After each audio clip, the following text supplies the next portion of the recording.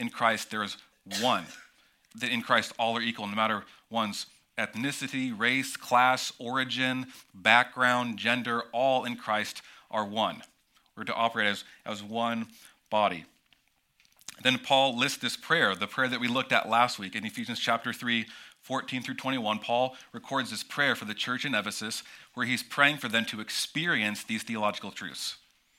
He prays, he bows his knee before every father on earth in his name, that according to the grace of God, he might grant you to be strengthened with power in your inner being so that Christ might dwell in your heart. He talks about us now knowing the love of Christ, which we talked about means not only knowing intellectually, but experiencing. And I think there's a sense in which this passage that we're getting to now is Paul kind of moving from the head. He prays in chapter 3, verses 14 through 21 for the heart, that we would experience what we know in our hearts, and then he moves out to our hands. This is kind of the flow of thought. It seems like that Paul is laying out in this passage for us this morning. And this is important for us to realize as well, that growing as a Christian does not simply mean growing in our head knowledge, growing in the right doctrines, what church leaders or scholars call orthodoxy, like right doctrine, right belief. It also includes the heart, right affections, right desires, right motives, right passions. But it also includes right orthopraxy, right practice, right action, right doing, growing in your head, your heart, and your hands. And as a church, as a newly forming church plant, as a growing church, we don't want to be imbalanced in this. We don't want to just grow in our head knowledge, and yet our hearts are far from God. We have no affections for God, and we don't really do anything about the things that we know. Does that make sense? Like, I don't think we want to just know James 1:27, the pure worship that God accepts is taking care of the orphans and widows, and feeling, man, that's a cool concept. I think we want to really feel empathy and passion for the hurting, for the homeless, for the widows, and then we want to do something about it. So Paul lays out this truth. He prays in chapter 3, verses 14 through 21 to experience it, and then the beginning of chapter 4, it kind of serves as a transition piece in the letter. He's now urging the church in Ephesus to do something. That's what he says in chapter 4, verse 1. He says, I, therefore, a prisoner for the Lord. Which I think Paul includes this in there because Paul was so willing and so sold out for this truth, this gospel, that he was willing to be in prison for it. So I think there's a sense in which we should take Paul seriously for what he's talking about here. It says, I urge you to walk in a manner worthy of the calling to which you have been called. Walking in this sense, it's getting at living or behaving in a certain manner. That's what Paul is talking about. I want you to walk. I want you to live. I want you to behave in a manner worthy of your calling, worthy of Christ, worthy of being in Christ, worthy of the gospel. It's similar to what Paul writes in Philippians 1, verse 27. Paul writes, only let your manner of life be worthy of the gospel of Christ. So Paul is urging the church in Ephesus, believe in a manner deserving of the condition you're in. In other words, live out of your identity in Christ. Be who you are. Do who you are. This seems to be Paul's main point. Like the rest of these verses in chapter 2 through 16 comes out of this urge, this exhortation to walk in a manner worthy of the gospel, urging the Christians, because they are in Christ, to act like it. Does that make sense? Sometimes I think if you are any familiarity with Christianity or you've grown up in the church, sometimes we can get this kind of flipped around. We can get this flipped around so that we think it's just about doing and kind of working hard to do what Paul lists out for us. But if we don't have that foundation of what Paul lists out in chapter 1 through 3, our identity being in Christ, we're now working from an identity instead of for it, then we can get all messed up in this. So this is really important. This is why I spent some time in the front end to kind of describe where Paul has come from in this passage, because it's foundational to know, to have your identity rooted in Christ, and then know how do you respond out of that. So your acceptance, your approval, your love as a Christian does not come from your obedience or your striving to obey rules. But because you are accepted, therefore you seek to obey the rules, right? We talked about that last week. The gospel is not, I obey, therefore I'm accepted. The gospel is, I'm accepted, therefore I obey. And this is what Paul is getting at this week in this chapter, the obedience part. And this morning we're going to look at two foundational questions from the passage. Number one, what does it look like? What does it mean to walk in a manner worthy of your calling? What does that look like? And number two, how do we do that? How does that happen? So starting off, number one, what does it mean to walk in a manner worthy of your calling? I think Paul lists out in verses 1, verses 13, verses 15. We'll explain this as we work through the text. But walking in a manner worthy of the calling means becoming more like Jesus. It means becoming more like Jesus, reflecting him, knowing him, representing him. The Bible says in 1 John 2:6, whoever says he abides in him, he is in Christ, ought to walk in the same way as which he walked. Paul writes to the church in Corinth in 1 Corinthians 11:1, be imitators of me as I am of Christ. So we're thinking about this passage, and we're thinking about what is Paul getting at? What is he wanting us to do? Urging a manner worthy of the calling means walking to Jesus. Walking closer to him, becoming like him. Now, if you've been a Christian for any number of years or months, it might be good at this point to take a good self-assessment of where you're at in the process. Where would you say you are in this? Just starting? Yeah, I've been a Christian for a long time. I've been walking with Jesus so well. I know him, and I'm becoming like him really well. And to me, if you have that kind of response, it means you're actually more immature, right? Because you're boasting in how mature you are. But let me just present some questions before you to have a good assessment of your heart. Where are you at this morning? Are you becoming more like Christ? And this is the way I think you can think about it. Are you humbler now? Are you more humble than you were a year ago? Are you happier now than you were a year ago? Do you have more joy now than you had a year ago? Do you have more patience now than you did a year ago? And maybe what would even be more helpful and maybe a self-assessment is if you have a significant other, if you have a spouse, a girlfriend, boyfriend, a husband or wife, you have a close friend, you have a family member, if you really want to kind of step out and get bold, ask them these questions. Do you see me growing in patience? Do you see me growing in gentleness? Do I have more self-control?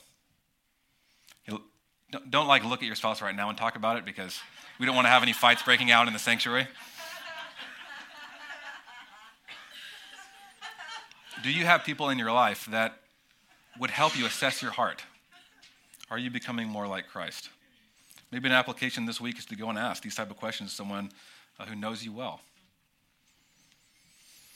So walking in a manner worthy of the calling means becoming like Christ, reflecting him, knowing him, becoming more like him. So let's look at the second question, what Paul lists out, I think, in this chapter. How do we do that? How do we walk in a manner worthy of our calling? Well, from chapter 3, verses 14 through 21, we can conclude that this happens through the study of scriptures, through saturating yourself in the truths of the gospel, and through prayer. So we can't negate that, but Paul focuses here on something a little different. He's focusing on walking with other Christians. He focuses on becoming more like Jesus in community, in the church. He focuses on our individual and corporate responsibilities. I think Paul lays out in chapter 4, verses 1 through 16, that growing into Christ, growing in spiritual maturity, doesn't simply happen through individual care and hard work. Like there's a sense in which Paul is talking about here, we need others. We need to grow like Christ. It happens through deep relationships in the context of local church, in community. It happens where unity and intimacy with members of the local church is increasing and getting deeper, and it happens in the context of community. That's what Paul's talking about here. A close community. So if you're here this morning and you're thinking, okay, I believe in Jesus, I want to know him, I want to experience his love, I want to become like him, how do I do that? If you're here this morning and you don't have a community, you don't have a church, you don't have a group of people that are pouring into you, this is where I think Paul's getting at this morning. And as a mountain church, we would love to be that with you and for you. We would love to be the community of people that we can help you become Jesus, like Jesus with, and you can help us become like Jesus with. So how do we do that? Number one, happens in community. It doesn't happen just stopping by a Sunday gathering or isolating yourself. It happens in community. And Paul says, number one, and first off, we walk in a manner worthy of our calling. We grow into Christ by actively maintaining unity. Paul says, I urge you to walk in a manner worthy of your calling to which you've been called with all humility and gentleness, with patience, bearing with one another in love, eager to maintain the unity of the Spirit in the bond of peace. Now, interestingly enough, in Paul's time and day, humility was not really valued or prized. Like, it was actually kind of looked down upon. Boasting, pride, arrogance was more valued in a culture. And Paul's talking about humility, but also gentleness, acting in a way that's gentle, mild, considerate, tender, patience, bearing with one another, enduring with one another through the difficulties, through the awkwardness, through different personalities rubbing together, bearing with one another in the bond of peace. And one of the ways that this happens is as we live out of our identity in the gospel.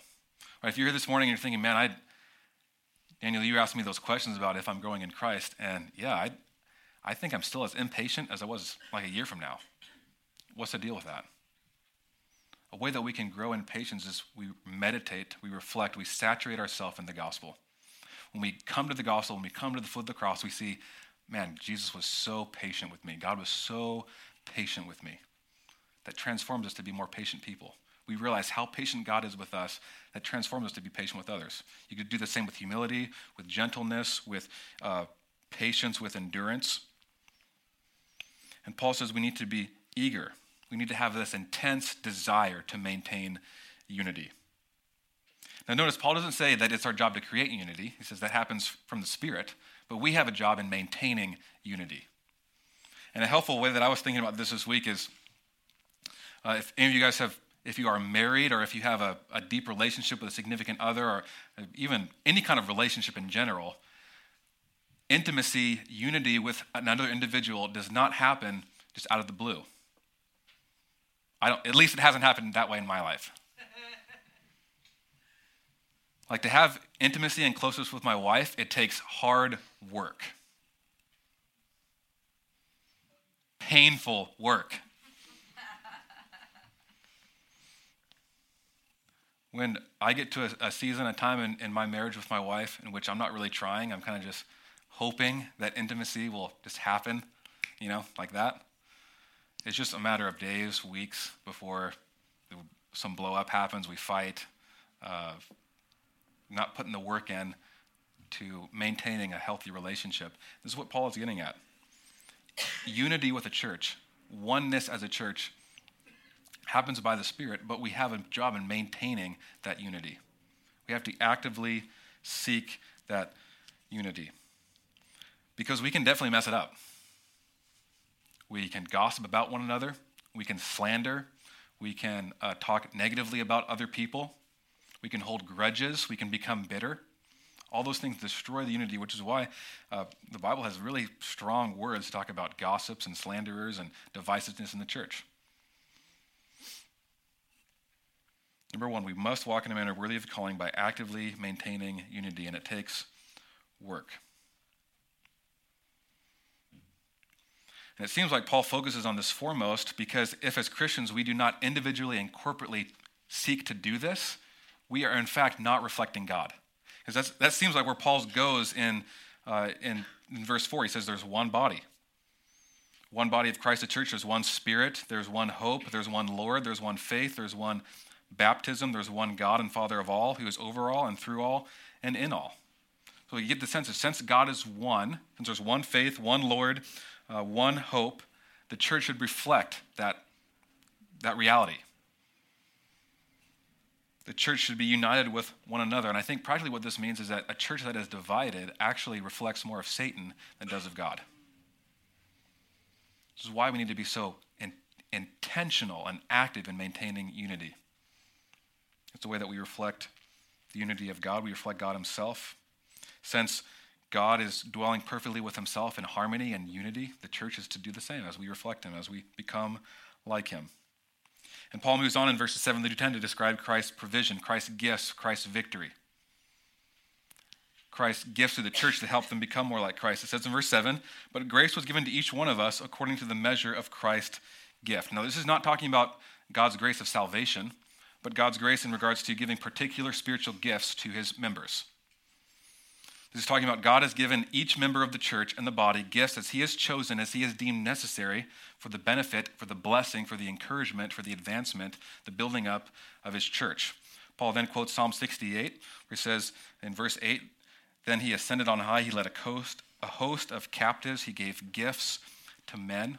And Paul interprets this psalm in light of Christ. He goes on to explain in verse 9 that he ascended. What does it mean that he also descended into the lower regions of the earth? And he who descended is the one who ascended far above all the heavens that he might fill all things. He's talking about Jesus here. Jesus is the one who came down from heaven. He descended to earth. He became a man. He lived a perfect life. He went to the cross and died. He defeated sin and Satan and death by rising from the third day from the grave. He proved himself victor, and he appeared to his disciples, and then he ascended into heaven where he sits right now ruling and reigning. And Paul is saying that he's giving gifts out of this. He's the victorious, he's the conqueror. He gives these spills of victory, these gifts, he gives them to the people. And what's awesome about this in verse 11, these gifts that he gives to the church are people. Verse 11, he gave the apostles, the prophets, the evangelists, and the shepherds. Now, how many of you would say right now that you have a really clear understanding of what all these words mean and what functions they have? Christian? Just one? I want to be honest with you guys. I still don't really know exactly. I still don't have a clear what Paul is getting at here. I mean, there's so many beliefs and ideas on, as I was reading commentaries, as I was studying about this, what these words mean. There's guys that I love and respect that believe the Bible, that have similar doctrine to me, that would probably disagree on how this plays out in the life of the church. So what I wanted to do is kind of just walk through what I found in my study this week on what these words mean, and then get at what I think Paul's main point through all of this is. So let's start off, number one, talking about apostles. What is an apostle? Does every church have one? Do we have these titles at the Mountain Church? Prophets and apostles and evangelists and apostles and prophets. I think I said those words a couple times again, but when it comes to apostle, there's kind of two different ways that we can talk about it. Talk about this word in two different ways, almost two different words. There's apostle with a capital A, you could say. Capital A, apostle. And these are those who walked with Jesus during his earthly ministry. These are those, are in Paul. He had a sense he was given special revelation by seeing the resurrected Christ. The apostles had seen the risen Christ personally, and they were given a special commission by Jesus to be the foundation of the church, to establish the church. The apostles had Christ given authority to speak, to write words of God with equal authority to the Old Testament scripture. The apostles laid the foundation of the church. Paul wrote this in Ephesians 2, verses 19 through 20, where he says, "So then you are no longer strangers and aliens, but fellow citizens with the saints and members of the household of God, built on the foundation of the apostles and prophets, Christ himself being the cornerstone." So the apostles, capital A apostles, helped lay the foundation of the church. And once the foundation had been laid, the apostles were no longer needed. This seems to be the kind of majority view. There are some people who claim that there still are apostles. They would even call themselves apostles, that they say they have God-given authority to speak scripture in a sense. And that is not the belief that I hold at all. But some people would say that. I think, based on 1 Corinthians 15:8, that Paul seems to conclude that he himself was the last apostle. So I don't believe there's any more capital A apostles. So that capital A apostle is a kind of restricted term for those 12. And there's no more apostles today. But on the other hand, lowercase a apostle, the word apostle just means someone who's commissioned, someone who's sent out. So there is a sense in which all Christians are apostles. Matthew 28, John 20, 21, it talks about the reality that Christians are sent by Jesus into the world. So there's a sense in which all Christians are apostles. It doesn't seem like this is the sense of the word that Paul is using in this passage. That's my understanding of it. But it doesn't negate the fact that God has given and gifted certain individuals with more apostolic gifts, you could say. And a helpful way to think about this, I think, is like frontier missionaries, church planters, those type of apostolic gifts, those frontier ministries. In a sense, they are apostolic, but I don't think it would be wise to call them apostles. I think, missionaries, church planters is a fine term. So apostles, let's look at prophets. Equally as debated and controversial, there's debate on what this word means too, what sense of the word Paul used here. Now, sometimes I think when we think of the word prophet, we can think about someone who predicts future events. And that's true, but that isn't their kind of primary function or operation. The primary mission or function of a prophet is someone who proclaims the word of God. Times the prophet is one who proclaims the word of God in encouragement, who urges people to do something, who warns them, who explains, or more rarely predicts future events. And the teaching of the New Testament prophets and apostles laid the foundation of the church. And just like I think with the apostles, there are certain aspects, unique tasks of those prophets that have been discontinued. So in the same way, I don't believe that I could stand up here today and say, I'm a prophet, and this is what God says authoritatively. That's not his word. Now, there are different pastors and religions and sects of Christianity that would believe something different, but that is the belief that I hold to.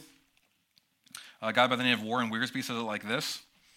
Some scholars argue that since the early church did not have complete Bibles, and the New Testament wasn't completely written or finalized, prophets were necessary for the local church to know, discover, and obey God's will.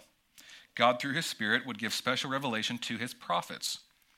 Christians today do not get their knowledge immediately from the Holy Spirit, but immediately through the Spirit teaching the Word. With the apostles, the prophets had laid the foundational ministry in the early church, and they are not needed today. That's one sense of the word. But there's another sense in which a prophet it can be described in the New Testament more of a general term. Paul talks about this in his letter to the Corinthian church. Other scholars would argue that the construction in this passage here in Ephesians 4 is a little different than the Greek word that are a little different than the construction of the Greek in chapter 2, verses 20. So Paul could be referring to more of a broader sense of what a prophet does, more general sense seen in the New Testament in Acts and other letters. Prophets are those who communicate a message that is appropriate to the situation facing the church. And we see this in 1 Corinthians. Paul refers to prophecy that is more general, talking at a proclamation of something that God brings to mind through his Spirit, revealed to the prophet, but it's not the authoritative words of God, it's human words. This is why Paul says in 1 Corinthians 12 that prophecy must be tested. It must be analyzed because it contains error. It's not the authoritative word of God, it's human words. It needs to be tested. Finally, there's others still that believe that this idea of prophecy, just refers to like preaching.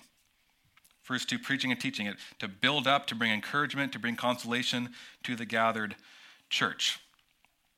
A lot of different beliefs on what that means, prophet. Now, as we get through the other three, it's a little, people seem to kind of come together on what they think it means, evangelist. Right? People agree primarily that evangelist, someone who preaches the gospel. One scholar said it like this: all ministers should do the work of an evangelist, but this does not mean that all ministers are evangelists. This is again, the apostles and the prophets laid the foundation of the church, and the evangelists built on it by winning the lost to Christ. Of course, in the early church, every believer was a witness, and so should we be today. But there are people today who have been gifted with evangelism, but the fact that a believer does not possess this gift does not excuse them from being burdened for lost souls or witnessing to them. So I think talking about evangelists, people who are especially gifted in proclaiming the gospel. Doesn't mean that, well, I'm not an evangelist, so I don't get to preach the gospel. That's not what it means at all. It just means that I think God has gifted certain people with this gift of being an evangelist. Shepherds and teachers. Scholars argue that there's a little bit of confusion of the Greek construction of this word. It could be referring to two separate offices, or one that's kind of related, closely related. Even if the two are separate, they should be related. They are related since teaching is such a big part of pastoral ministry. Shepherds are those who care, who pass through the people. Teachers instruct from the word. So as we work through all of these five offices, gifts, wherever you land in this, and you can read books about this that highlight this, or you can take a test that will say you're more of an apostle, you're more of a prophet, you're more of a shepherd teacher. Any of you guys taken a test like this?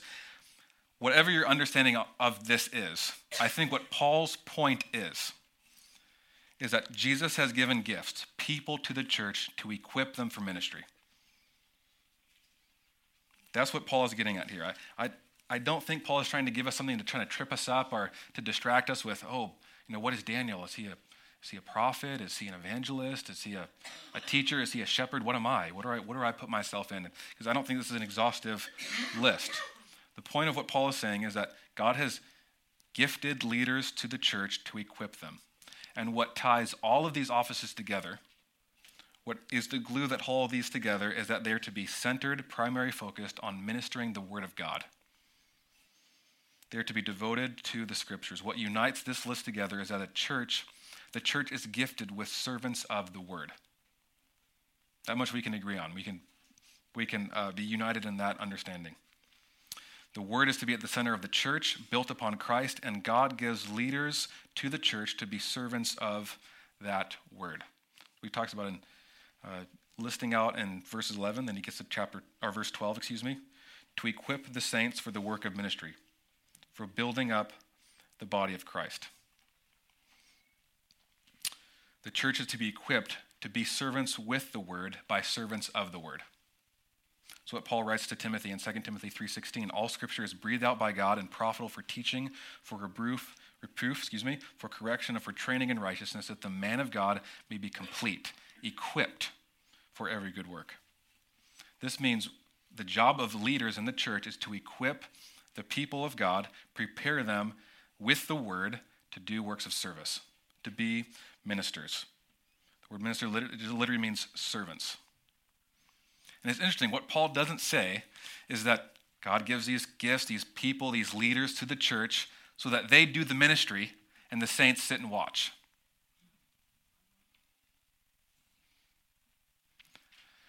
There is a sense in which, as a pastor, we can kind of pride ourselves in how much we can do.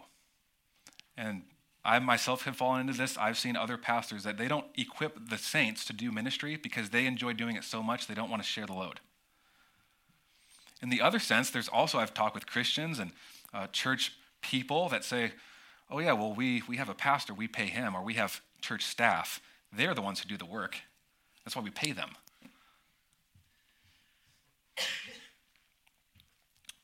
Whatever your experiences or whatever your understanding of church leadership, my role as a pastor, what Paul lays out here I think is pretty clear.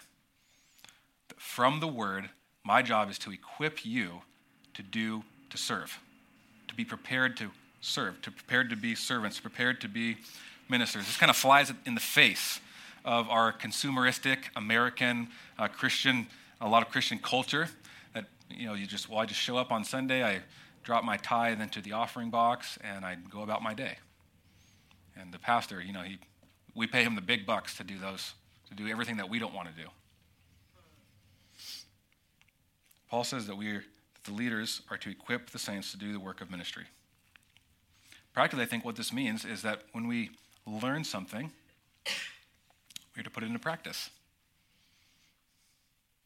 Equipped. Paul doesn't say he gives these teachers, these servants of the Word, to fill up the brains and the knowledge of saints. The sense in which you're equipped to do, equipped to go, equipped to be servants. So number one, secondly, the second point will be we grow to be like Christ by being equipped to do the work of ministry. I think that's what Paul gets at. Number two, we grow into Christ by being equipped to do the work of ministry. Paul continues in verse 13, he says, until we all attain the unity of the faith, the knowledge of the Son of God, to mature manhood, to the measure of the stature of the fullness of Christ. What this verse is getting at, I think, is that Jesus is our vision. Jesus is our gauge. When we're talking about what does it mean to become mature Christians, it means to become like Jesus. That's kind of the bar. The temptation, I think, for Christians specifically in the Northwest.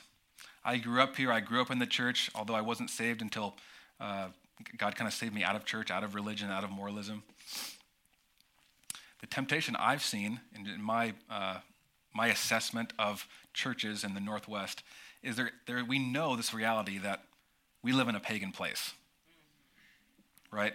Like sin is celebrated in Seattle. The amount of population that attends church is 5% or lower on any given Sunday. So the sense that we know, if you are a Christian, if you are someone who's grown up in church, you believe in the gospel, you know that you're kind of a minority here. But there's a sense in which that it can kind of lead to a pride or a self-righteousness because we see ourselves, we look out at those terrible pagan people outside of the church and we say, well, I'm not that bad. And we're content with where we are.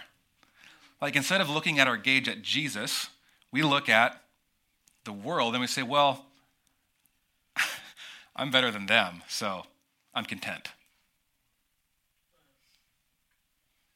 Any of you guys would agree with me on this assessment? I've even felt it in my own, we have to fight against it, I think, being in Seattle, being in the Northwest, being in the Puget Sound. What is our gauge? What is our bar? Are we content with where we are? Are we seeking to grow like Christ? Are we seeing that Jesus is our vision? He is our goal. He is our gauge. Paul says as we grow up into Christ, this process of maturity that will happen all throughout our life, becoming like Christ, this ongoing pursuit to Christ with others in community, Paul says that we would no longer become or be children. The word there could be translated like infantile. Infantile. Infantile? Infants. The word could be befitting or characteristic of an infant. So Paul is praying, I want you to grow up, being helped, being equipped by these leaders. I want you to grow up so that you're no longer immature, so that you're no longer spiritual infants. And Paul says, he describes these infants, they're tossed to and fro by the waves and carried about by every wind of doctrine, by human cunning, by craftiness and deceitful schemes. One of the characteristics of someone who's spiritually immature is that they're not discerning. They're kind of carried about by every wind of doctrine. And a good way to think about this is with a real baby, a newborn, right? A newborn won't necessarily know if you're feeding them good food or poison, right? Unless the poison is really bad tasting, I guess. But there's a sense in which, as a parent, you kind of have to protect what your kid eats, right? Like, don't eat rat poison. That's not good for you. Have good food. And we have to kind of monitor what food they intake, right? If you're not a parent, you know maybe a little bit about kids to know that, kids, they need help from parents to eat and to know what to eat. They need to be fed. Real babies can't say, well, this is the good food, this is the bad food, this is the poison, so I'm just going to eat some poison here and be okay. They don't have discernment. And this is what Paul is saying about those who are spiritually immature. They can't tell the difference between good doctrine and bad doctrine, between worthless doctrine or deadly teaching. This is why the leadership of the church is so important in guarding and helping and protecting the theology, the doctrine of the church. This is why it's clear to me in the scriptures, this is why that the teachers are held with a higher standard. They're going to be judged more strictly. And God is going to hold the elders, the teachers, those who instruct from the Word of God more strictly based on what they teach. Because I think of this reality. Because unless you're familiar with the scriptures, unless you know and understand theology, you can be blown around, you can be deceived. And if you're here this morning and you're thinking, man, I don't even know what theology is. What does that word mean? I don't really even know where to find Ephesians in my Bible. This is not at the time of condemning you or putting you down to discourage you. It's just saying that there's great trust that you have to have in your leadership if you are spiritually mature to feed you well, to give you good doctrine. I think we can safely conclude also from verse 14 of what spiritual maturity looks like. Right? If Paul describes what immaturity looks like, we can contrast that with spiritual maturity. Those who are spiritually mature know their Bibles. They are sharp, they are acute in Scripture, they are theologically sound and discerning. Those who are spiritually mature are stable. They're not up and down, they're not carried back and forth, they're stable. You could say they know how to follow through on decisions. They know how to handle suffering. They can recognize and sniff out sinful schemes and craftiness, what it means to be spiritually mature. Then Paul continues in verse 15 on how we can grow up into Christ. Number 3, we grow into Christ by speaking the truth in love. It says in verse 15, rather, speaking the truth in love, we are to grow up in every way into him who is the head, into Christ. This is critical. This is really important, critical to our spiritual maturity. Speaking the truth in love. Truth and love being together. I would argue they have to be together. One without the other is deadly. One without the other is hurtful. One without the other does not lead to spiritual maturity. Speaking the truth without love is hurtful and damaging. Not speaking the truth at all is also deadly. And it seems to be that there's kind of two categories that people fall into this, right? We even have names for them. And if you're familiar with the church or you're familiar with Christianese, the language that Christians can use in the church, we even have names for it in our churches, right? Any of you heard, I'm a grace giver, or I'm a truth teller? Heard these words? Some of us? We put ourselves in these categories. Well, I don't really like to speak the truth because, I'm a grace giver. Well, I don't really have to be loving and gracious because, I'm a truth teller. And I hope from this passage that you would please remove those terms from your vocabulary. They're both wrong. They both have their pitfalls. They both have their downfalls. I used to think about myself as just to confess, I would use this term about myself. I'm a grace giver. And I would kind of pride myself even in being more loving.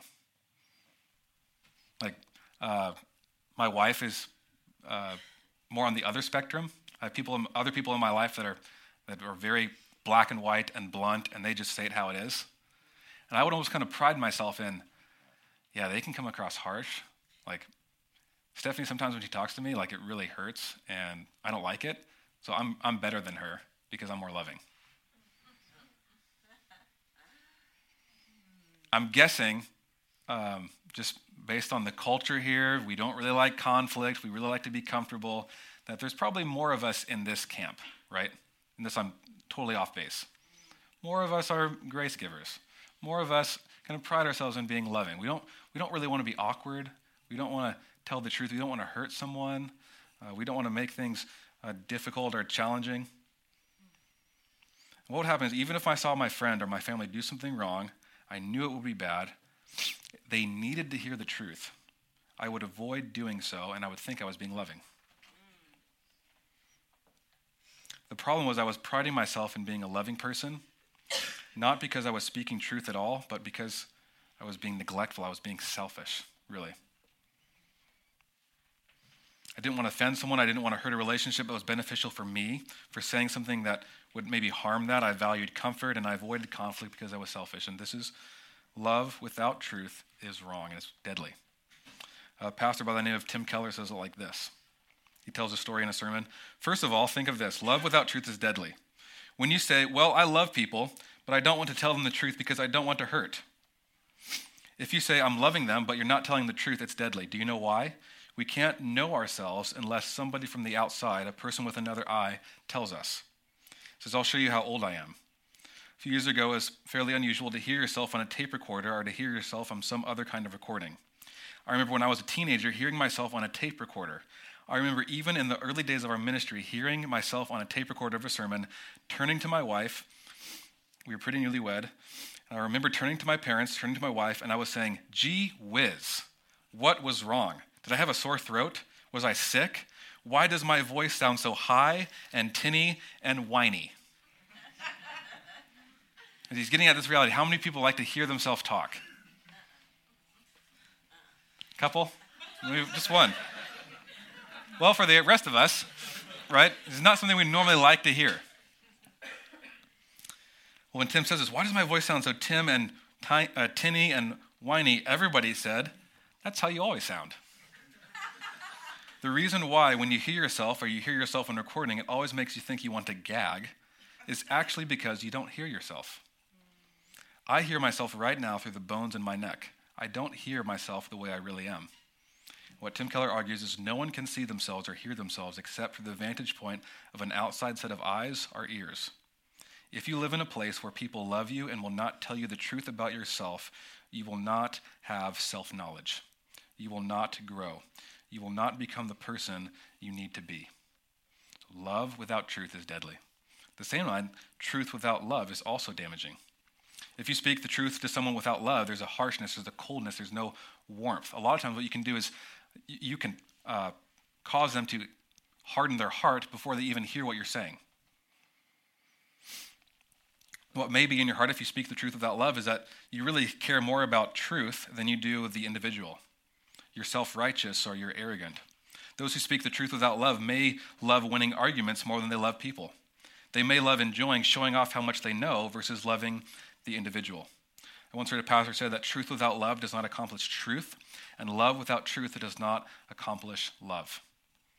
The reality is we need both of those together, working in balance. We need them together to accomplish growing up into Christ. But here's what I found in my brief ministry experience. No one does this perfectly. No one.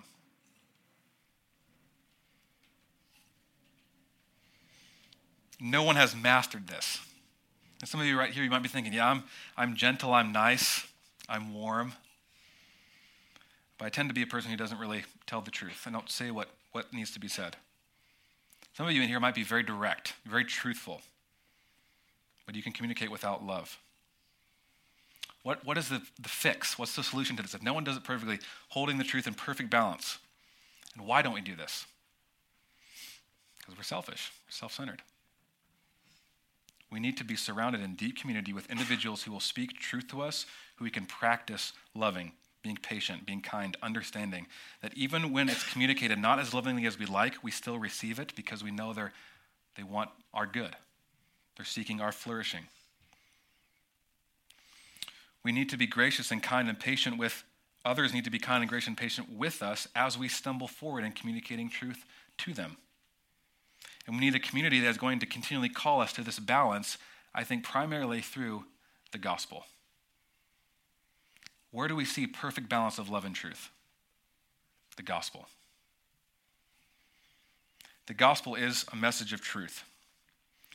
Christ came to die. He came because of truth, the truth that we are sinners, the truth that we were lost, we are hopeless. We don't have what it takes within ourselves to make it. We were rebels against God.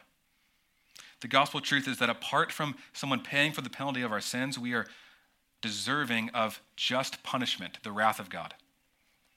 But the gospel is also love. Jesus went to the cross. He endured great suffering and pain because he loved us. The gospel is the greatest message of truth and love because the more you understand the gospel, the more you take the depths of the gospel down into your heart, the more you saturate and marinate your heart in it, you grow as being a person who speaks in truth and love. And I think this is how it can practically play itself out. The gospel humbles us so that we don't need to prove ourselves. We don't need to communicate to others to prove that we're right. We don't need to communicate to others to put them down, to show our superiority. The gospel frees us and leads to great humility so that we aren't harsh, we aren't abrasive when we speak. But at the same time, the gospel also leads us to be truthful. The gospel also frees us from needing to please people. In the gospel, we receive the perfect affirmation, the perfect acceptance, the perfect approval from Christ. So we're no longer enslaved by what other people think about us. We're no longer enslaved by having to please others. We're freed from that trap. We can now speak the truth in love. But this happens as a community of people come and center themselves and study and work and apply the gospel together. A group of people that can point out our blind spots in which we can grow out of our maturity. A group of people who love us enough to speak the truth to us. But what Paul says at the end here is that everyone has to have a part, everyone needs to get in on this. Everyone has a part to play. It takes a team effort. Verse 16, from the whole body, joined and held together by every joint with which it is equipped, when each part is working properly, makes the body grow so that it builds itself up in love. Number 4, we grow into Christ by working properly in the body, and we all have a part to play in this. There's not sidelines on Jesus' team. There's not a bench in the church. Everyone has a role to play. If God has placed you in the mountain church, he has placed you here for a reason. For some unknown reason, God has placed me to be your pastor. I'm what you got.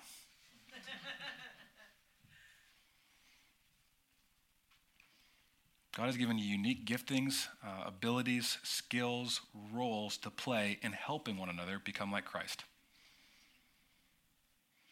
And I know now even thinking about just how central the church seems to Paul, how central community seems to Paul,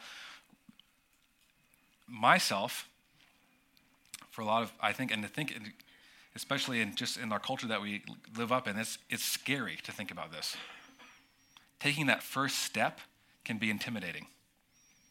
Like, okay, I'm putting a lot of trust in these people to be in community with them.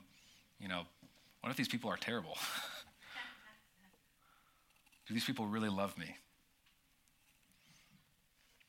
It happens when we all take the risk. We all step in together. We all have a part to play. We all try to work together to help each other become like Christ. There's a guy named David Powlison, who is the executive director of Christian Counseling and Educational Foundation, the CCEF. He said in an interview on the local church's role in sanctification that I wanted to share with you. I thought it was really helpful on becoming like Christ. He says it like this: the local church is integral in sanctification from all sorts of different directions. There is an obvious direction I will come at, and there's a less obvious one. Every single fruit of sanctification gets expressed within the context of the church. Second, the way the church blesses us in sanctification, but the church is, and unity in the church is the very goal of sanctification involves the church. He says there is a sense in which I am not perfected until you are perfected. We are not perfected until every one of us, the children of the living God, is perfected, which means that I have a stake in another person's struggle as part of my own sanctification. That's what he's saying. Sanctification is not a private endeavor. It is not a moral self-improvement project. It's not less than that, but it's much more than that, because the actual things that are improved about us tie us to the welfare of other people. So how we become like Christ happens in the church. It has to happen in the church. And we can make this community happen here if you are willing to make it happen. If 3 of us want this and the rest of us don't, it's not going to happen. There has to be a buy-in of the church. We want to do this together. I want to be in a community where people will speak the truth to me in love. I know I need it. I don't always like to think about I need it. I don't always like to hear the truth, but I know I need it. I know the most significant, meaningful, impactful times in my life as a Christian has been when someone has taken me aside and lovingly spoke the truth to me, has revealed a blind spot that I had. This happened about a year ago. A good friend of mine told me, Daniel, you're a people pleaser. That was so freeing. It helped me understand, and it helped me really cherish the gospel even more deeply than I do now. Have you had moments in that life where someone lovingly spoke the truth to you that was so helpful and powerful? Maybe you're here this morning and someone has spoken the truth to you and it really burned you. Like there was no love whatsoever and it was harsh, it cut you down, and it's left you scared to be a part of any kind of church or community or gospel-centered family. Like you don't want that because of the hurt that you experienced. Maybe you're here this morning and you're thinking, okay, I am kind of that people pleaser. I am the person who really think of myself as a loving person. I don't want to speak the truth. I don't want people to speak the truth to me because I know there's things in my life that if someone got close enough, they would see and point out. So I'm just going to distance myself. Let me just encourage you this morning as we close. There is nothing sweeter than knowing Christ and being loved by his church. It's scary. It's a risk. It's uncomfortable. It's awkward at times. But as people really get to know you, and not the you that you put on in an event like this, you put a smile on, everything's hunky-dory, but really gets to know you, lives with you, sees you fight with your wife, sees you get mad at your children, sees your ugliness, still loves you and will communicate truth to you. There's nothing sweeter. I haven't experienced that since starting this church, and I don't think I can do anything other than that now that I've experienced it. If you're here this morning and you haven't experienced that, let me encourage you to join us. Gather with us. Consider joining in community with us as we seek to become like Christ. We're going to fail you. We're going to mess up. We're going to speak the truth, sometimes not the most lovingly, and we're not going to tell you the truth when we probably should. But we're all stumbling forward together, trying to become like Christ. Let's pray.